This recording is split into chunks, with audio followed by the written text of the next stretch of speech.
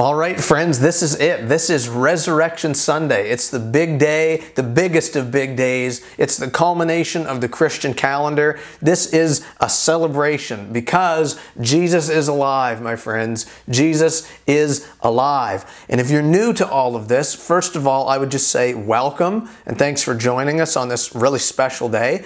If you've never heard the story or you're wondering what all the hoopla about Easter's all about, I want to just quickly bring you up to speed. We believe that there's one God. He created all things, including you and me. And we were created and designed to be in relationship with God. And this relationship would be one of us following, loving, serving, seeking, and centering our lives on the Lord. That's how He designed it. And in that relationship, life totally flourishes. We come to understand our purpose. We receive our identity, and everything is good. However, we have messed up. We have defiled that relationship. We have rebelled against God. We have claimed ourselves to be God. We've worshipped other false gods. We've gone away from God and run from Him. We have attempted to fabricate our own identity and design our own purpose. And this is not how God wanted things to be. This is called sin. This rebellion against God. And the Bible teaches us that the wages, the penalty, the payment for sin is death. So since all of us have sinned, all of us, we have subjected ourselves to death and condemnation. And you say, if that's the whole story, you people have a really weird thing, a weird way of celebrating. And you would be right. However, that's not the full story. God loves us so much. God loves you. And He decided that He didn't want us to just remain in this peril that we're in with sin. So He made provision for our sin. He sent Jesus Christ, His Son, to the earth to make payment for our sin. Jesus lived and He died on a cross to pay for our sins. That's what we recognized and celebrated and remembered on Good Friday a couple of days ago.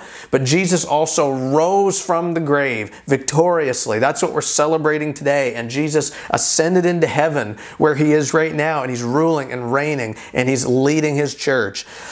Jesus is the hero to our story, and today we are celebrating the work that He accomplished. Through His sacrifice and His victory, we can be saved. Through His sacrifice and victory, we have new hope. We can be given new life. We can enter into relationship with God. That's the life we were designed to live, close to God. So that's why Easter is a big deal.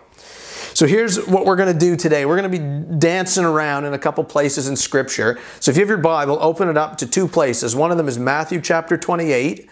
The other is 1 Corinthians chapter 15. Mark both of those places. We're going to go back and forth between the both of them. So what we're going to do to get started off, like we've done the last couple of Easter messages, is we're just going to read a little bit of the story. We're going to look at the Easter account, the resurrection account. So Matthew 28 verse 1 is where we'll start, and then I will have some encouragements for us after that. So let's read it together. It says, "Now after the Sabbath," and by the way, the context here is Jesus has died and He was buried in the ground, and now there's a couple of women who are going to investigate at the tomb and see what's going on.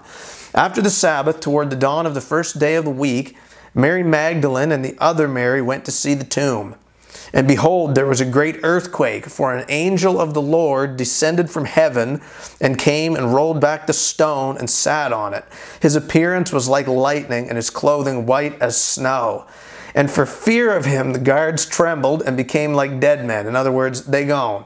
"But the angel said to the women, 'Do not be afraid, for I know that you seek Jesus who was crucified,'" died on the cross. "He is not here, for He has risen, as He said. Come, see the place where He lay. Then go quickly and tell His disciples that He has risen from the dead, and behold, He is going before you to Galilee. There you will see Him. See, I have told you." So they departed quickly from the tomb with fear and great joy, and ran to tell His disciples. And behold, Jesus met them and said, "Greetings." And they came up and took hold of His feet and worshipped Him. Then Jesus said to them, "Do not be afraid. Go and tell my brothers to go to Galilee, and there they will see me." So that is one brief look at the resurrection account. And it's a huge topic. There's much more to be said in Scripture than just what we've read, but that gives you a glimpse at what we're talking about. What I'd like to do is give us 3 simple encouragements based on the resurrection today. And if you're taking notes, the first one is this: the resurrection secures us. It secures us. For me personally, I grew up in the church and I heard the Easter story many, many times. And I was a little bit quicker to grasp the Jesus dying part. That kind of always made sense to me because I knew I wasn't really the best person that ever lived. Even as a kid, I knew, like, I could grasp, okay, I have sin in my life and I can't really just pay for it on my own. And Jesus came to pay for my sin. So I got that. It took me a little bit longer to get the resurrection bit, like why that was significant. I always thought it was pretty cool. Like, you don't just see a guy rising from the dead all the time. But I said, does it actually mean something? And over time, the Lord kind of showed me what it means. And to put it very simply, the resurrection is proof that God wins.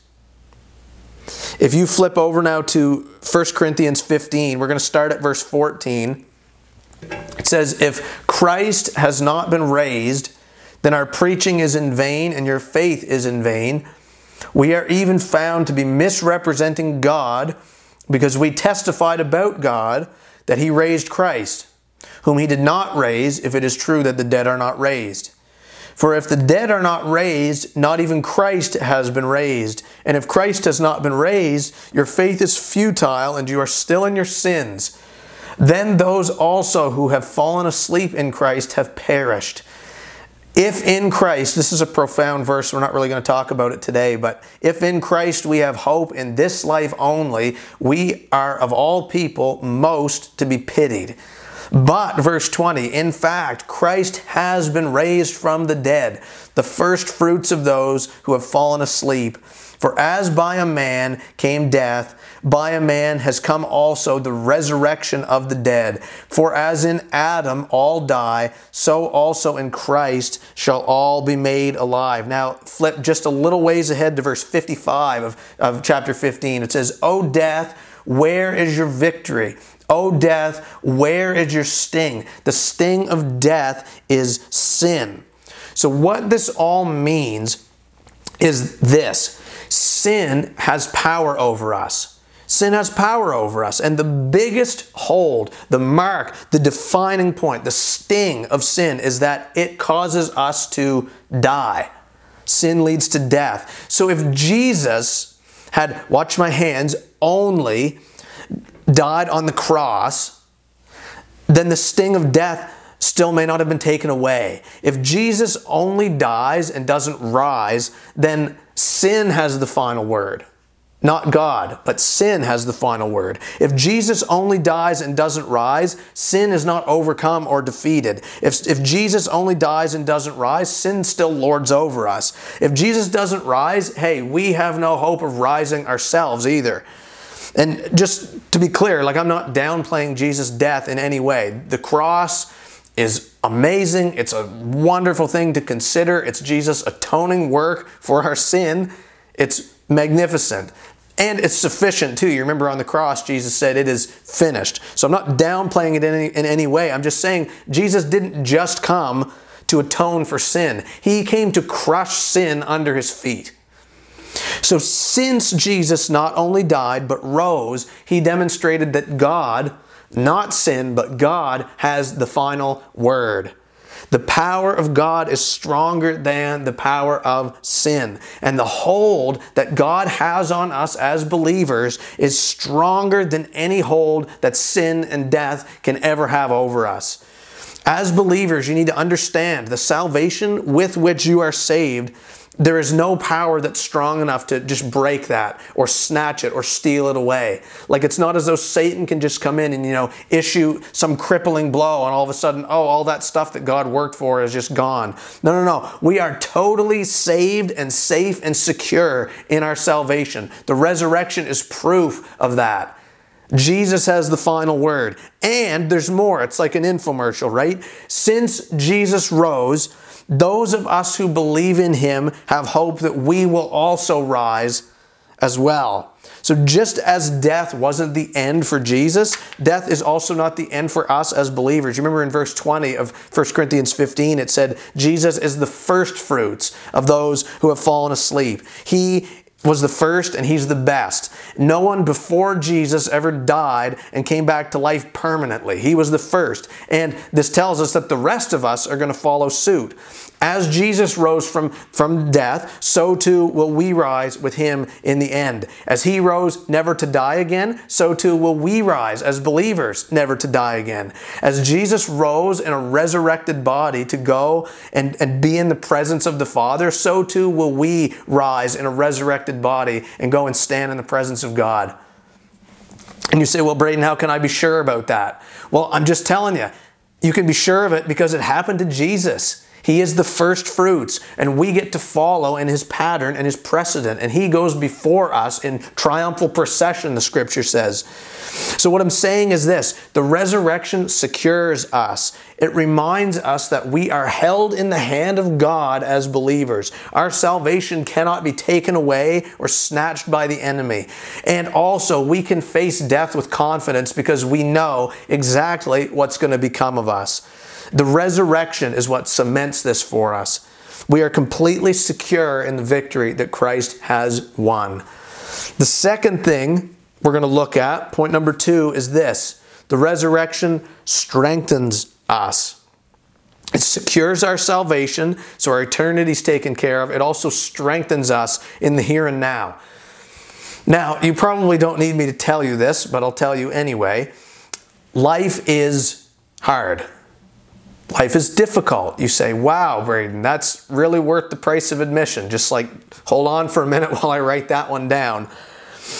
But it's true. The world is a difficult and cruel and confusing and painful place sometimes.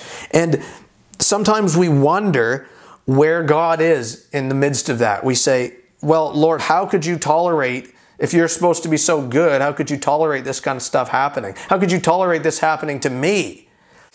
And I'm sidebarring a little bit, but the world is the way that it is, the broken and painful and crazy place that it is, because of sin. Like, this is not how God created or designed it. So what I'm saying is that the key is to not blame God when we're going through difficult times. The key is to seek the Lord and trust him for strength to get us through the difficult times. There's a big difference there. And the fact that Jesus has been raised brings us strength. If you move on a little further ahead in 1 Corinthians 15, verse 58, it says, therefore. And you guys know that's one of my favorite words to come across in Scripture, because I get to tell you that when you see the word therefore in the Bible, that means you've got to look at what was just said in order to understand what's about to be said. And what was just said in 1 Corinthians 15 was, hey, Jesus has been risen from the dead. And we have hope because he is alive. And the sting of sin and death has been taken away. We know that we're going to rise with him. And verse 57 says that God has given us the victory through Christ Jesus our Lord. So because of this, therefore, my beloved brothers, be steadfast, immovable, always abounding in the work of the Lord, knowing that in the Lord your labor is not in vain. This is language of being fixed in place and being solid and being unwavering.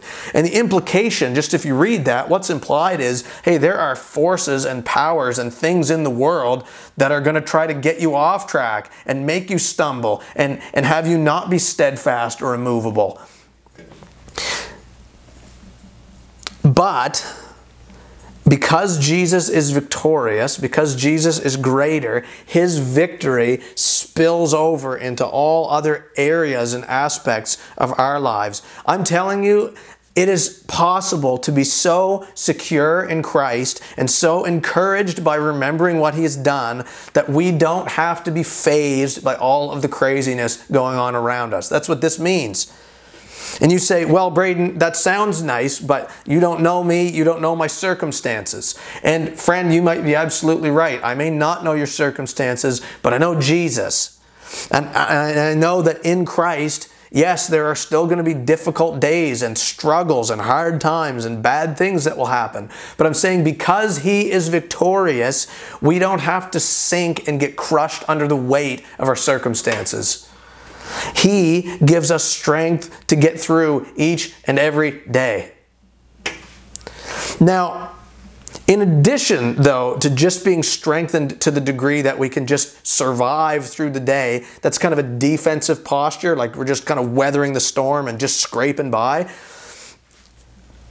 we can actually move to the offensive and get to living and working and serving the Lord through the strength that He gives us, right? We're supposed to be abounding in the work of the Lord, knowing that in the Lord our labor is not in vain. This implies that we're to be laboring for the kingdom and doing stuff. God doesn't want us just to barely make it through the day. He wants us to be strengthened to the degree that, hey, we're going out and we're serving as effective agents for His kingdom.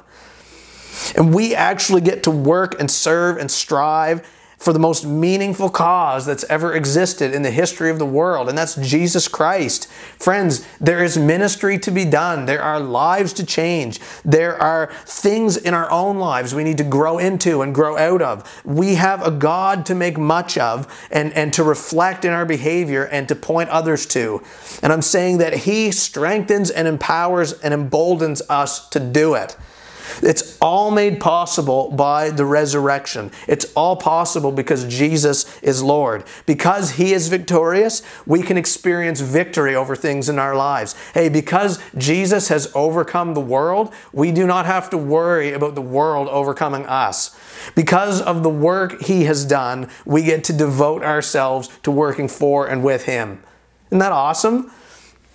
The resurrection, yes, it strengthens us so we can get through the day. And it also strengthens us for useful and fruitful service to the kingdom, which is going to lead us to number 3, which is the resurrection sends us. If you flip back in your Bible to Matthew 28, because I told you we'd be dancing around, we read verses 1 to 10 earlier, and remember that was they find the tomb empty. Jesus has risen. Now go ahead to verse 18. And this is Jesus talking to His disciples now. And He says, Jesus came to them and said, "All authority in heaven and on earth has been given to me. Therefore go and make disciples of all nations, baptizing them in the name of the Father and of the Son and of the Holy Spirit, and teaching them to obey everything I have commanded you. And surely I am with you always to the very end of the age." And I want you to make note that in the Gospel of Matthew, this is the first recorded thing that He says to His disciples. It's the first. It's not, "Hey boys, did you miss me? How you guys doing? Like, do you want to go for a burger and fries and chat?" This is what He says. This is it right here. So what I want you to see is that this is the first conversation He has in resurrected form with His disciples that we know of. This is not at all detached or separate from the resurrection.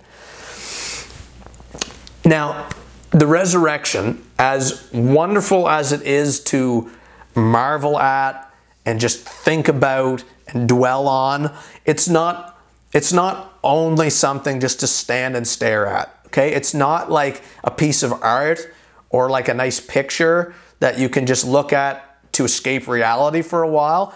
My mind instantly goes to, some of you maybe have this right now, on your computer, your desktop, a background of the tropical island with all the palm trees and the sandy beach and the sunshine, that you can just look at that when you're stressed out at work and go, oh, everything's better. Okay? The resurrection is not just like that. It has sending power. The resurrection has sending power. It compels us to act. It leads us to do something. So first of all, if you look at this scripture again, it says, Jesus says, "All authority in heaven and on earth has been given to me." And how quickly we can just blow by this, right? In the wake of His atoning work on the cross and His subsequent victory over sin and the grave, Jesus is metaphorically handed the keys to the Ferrari, okay?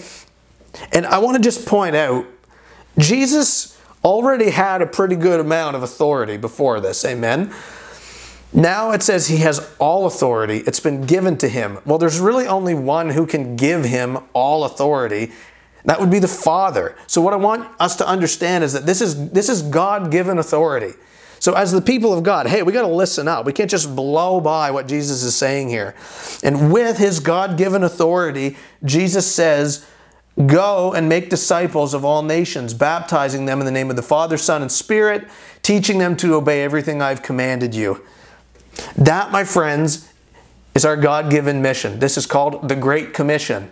And how conveniently it's broken down into 4 simple parts. The first one is this. It's go. It's just go.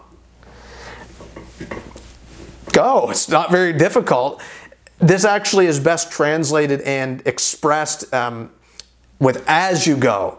So this isn't saying necessarily, oh, you've got to just drop everything and go on a missions trip to Africa.